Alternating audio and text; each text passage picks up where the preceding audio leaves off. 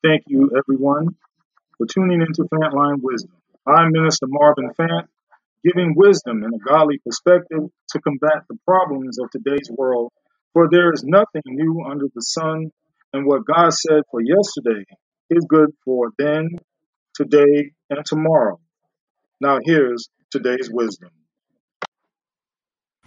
Praise the Lord, and thank you for joining me today. The title of today's message is A Father's Appeal. Become wise. And I'll be coming from the book of Proverbs, basically the first 9 chapters, but it'll be in a condensed form. Nearly the first third of Proverbs is a series of lectures from father to son. Listen to your father's instruction and don't reject your mother's teaching. This fact is a reminder that instruction on how to be wise begins in the home. Parents have the responsibility to teach their children to know God, to see the world from his perspective, and to live in accordance with his agenda. And children have the responsibility to listen. Solomon says, the teachings of one's parents will be a garland of favor on the head. It is important to God that children and young adults living under the authority of their parents obey their mothers and fathers unless they tell them to do something in clear disobedience to God's word. That doesn't go down well with a lot of kids today, especially when they reach the age at which they are confident and they know more than their moms and dads and think they can do better. Isn't that always the case? But Solomon says, listening to your parents' advice is like storing up gold. Plenty of voices give advice. All of us are subject to many influences, and we often become like those with whom we associate. In the book of Proverbs, Solomon tells his son, if sinners entice you, saying, come with us, encouraging you to commit wickedness and promising reward, don't travel that road with them. Stay away from them because their feet run towards evil. To put this in modern terms, if you don't want to be a drug addict, don't hang out with drug addicts. If you don't want to be a gang member, don't let gang members be your running buddies. You see, bad company corrupts good morals. That is, when you associate with people of impure character, they're going to rub off on you. These verses in Proverbs provide a warning to parents. We must make sure we know our kids' companions. And that's what me and my wife always did when our kids were little and growing up. If they're going out with friends, find out where they'll be. When they tell you they're just going to hang out, ask them where. Where they be hanging out? In case you want to join them. Don't be a wishy-washy parent. Help your child. If they're living under your roof, they're under your authority. You have a right to know what they're up to. And you're responsible for knowing. Make sure your kids understand this. When foolish people look for trouble, they are simply setting a trap for themselves. Because what goes around comes around. Sinners call for others to follow them, but wisdom is calling too. Solomon says wisdom, often personified in Proverbs, calls out in the street, makes her voice heard in public squares, cries out above the commotion. Everybody has an idea or opinion, but there are only two answers to any issue, God's answer and everybody else's. And everybody else is wrong. Wisdom is crying out for someone to pay attention to truth. Are you listening? Only inexperienced ones and mockers would ignore, hate, refuse, and neglect God's wisdom. Knowledge, counsel, and correction. In fact, Solomon warns that it's disastrous to miss wisdom. Those who reject God's counsel will fall into calamity one day, and then it will be too late. You do not want to hear God declare to you, I will laugh at your calamity. I will mock when terror strikes you. So remember, in Galatians 6 and 7 said, don't be deceived. God is not mocked. For whatever a man sows, he will also reap. When fools reject counsel, correction, and the fear of the Lord, they won't get off scot-free. Since they don't take God seriously, they will eat the fruit of their way and be glutted with their own schemes. In other words, a fool will be stuffed with his own stupidity to his own detriment. On the other hand, whoever listens to the Lord will live securely. The choice is yours. Fantline with Marvin. We'll be back in a moment. Okay, and we're back, and we're talking about a father's appeal. Become wise. And reading and coming out of Proverbs, godly wisdom doesn't just fall into your lap. It requires diligent pursuit. Finding it requires digging into God's word, the way a miner digs into the ground for silver and other hidden treasure. Why hasn't God made it easy? Why not leave it on top of the ground for you to pick up? Because it's too valuable. People don't mind digging for gold. It's worth their efforts. If there's a vein of gold under their feet, they know their labor to unearth it will be richly rewarded. Wisdom is a treasure found in God's word. Make it your quest to dig for it, and you will discover the knowledge of God. God wants to know how serious we are about Him.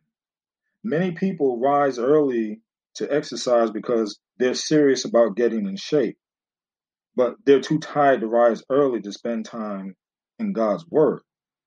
Others set aside time for their favorite TV show, but God can't get a slot on their schedules. The Lord is the one who gives wisdom. You can't obtain it anywhere else. For those who live with integrity, He's a shield to guard and protect the way of His faithful followers. But how serious are you to have His wisdom enter your mind and knowledge delight your heart?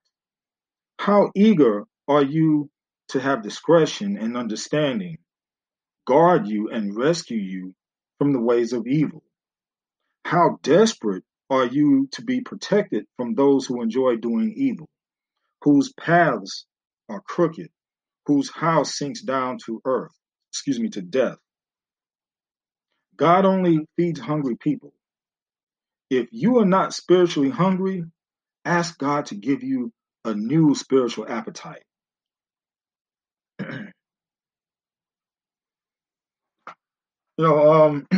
Smart hikers know to stick to the trail. God has prepared a spiritual path from which we shouldn't deviate.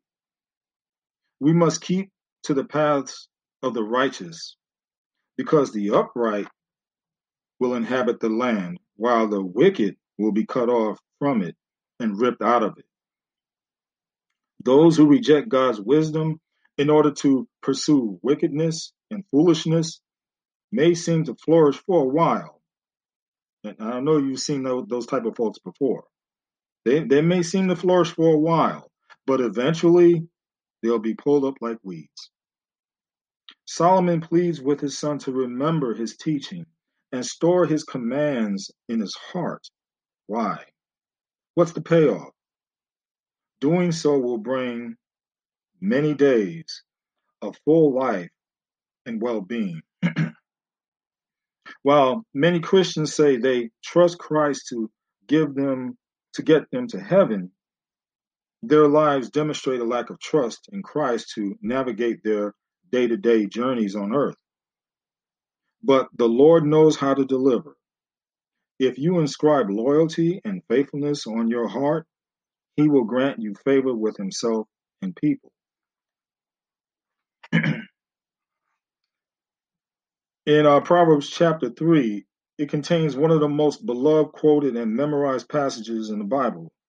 It's a reminder that the knowledge of God, of who God is, should make us willing to trust him. Solomon says, trust in the Lord with all your heart and do not rely on your own understanding.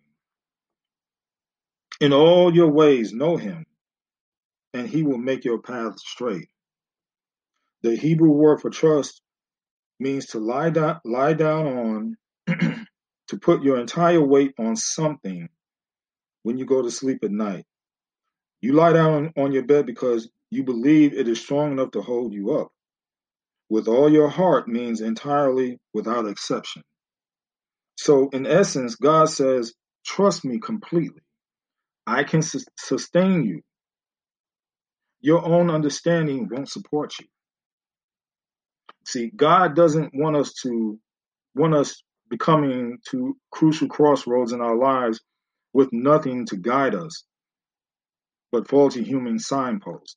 He wants us to know his ways, his divine perspective, so we don't take the wrong road. The proof that we're not trusting God, even when we say we do, is when we turn to other sources first to address life's problems. And don't we do that all the time? We do it all the time. We'll go to drinking, we'll go to drugs, we'll go to gambling, we'll go to other women, other men, we'll go to soothsayers, fortune tellers, you name it. Whatever is out there, we'll go to Facebook. We'll go to all these other outside influences instead of going to God first. If you want to know where your trust is, ask yourself, where do I turn first when I need help? God is omniscient and his wisdom is infinite. He has the ability to coagulate and coordinate the events of history throughout eternity. Based on that impressive resume and experience, there's no question that we should seek him first. Remember James' exhortation, if any of you lacks wisdom, he should ask God, who gives generously and ungrudgingly, and it will be given to him. But will we? But will we? In all your ways, know him is an umbrella statement covering anything having to do with your life.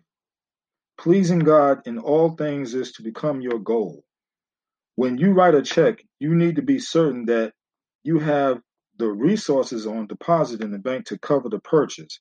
Otherwise, the check is going to bounce. A responsible adult then regularly keeps his bank account in mind when making purchases to be sure he can cover the charges. When it comes to negotiating life, God should be the source of your resources. You need to draw on an account that can support your decisions. But unfortunately, we often make life decisions that our spiritual account can't support. And then we wonder why our checks keep bouncing. Know God in all your ways by prayerfully consulting his word. When you rely on God in all you do, he will make your path straight. Life is crooked, so crooked. And it doesn't take long to figure that out. But God can remove the obstacles and cut a path through the woods. He'll make sure your road reaches the right destination. An old axiom says, the shortest distance between 2 points is a straight line. But when you are walking in the will of God, your life heads in a straight line no matter how the road curves. Jesus knows the end from the beginning, the start from the finish. He knows where you need to be. how you are supposed to get there, and what route you should take. God wants you to trust him so you can start living.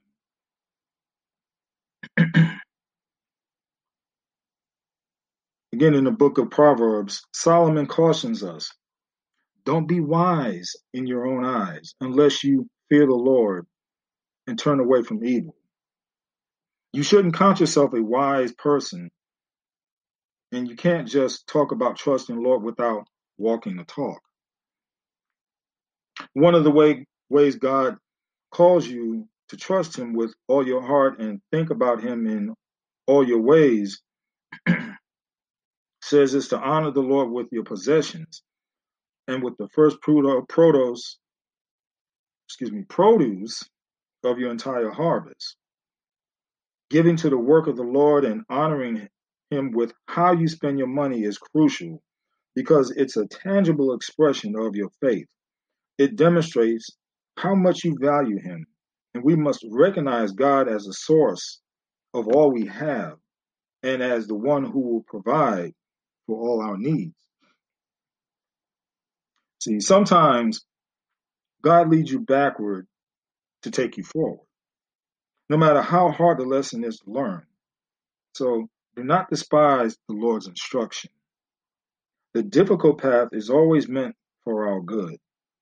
For the Lord disciplines the one he loves, just as a father disciplines the son in whom he delights. Godly parents don't withhold love, discipline from their children. The more you love, in fact, the more you correct what is wrong and train in what is right. So endure the hard times, for the one who finds wisdom will be truly happy. Why? Because nothing of value in this world is more profitable or precious. What you do desire in this world, whatever it doesn't compare to what wisdom offers you. Money can't buy life, peace, or happiness, but wisdom can deliver them all. Enough said. Thank you for listening to Fantline Wisdom, and please tell others about it. For wisdom is key to growth and prosperity. In Jesus' name. Enough said.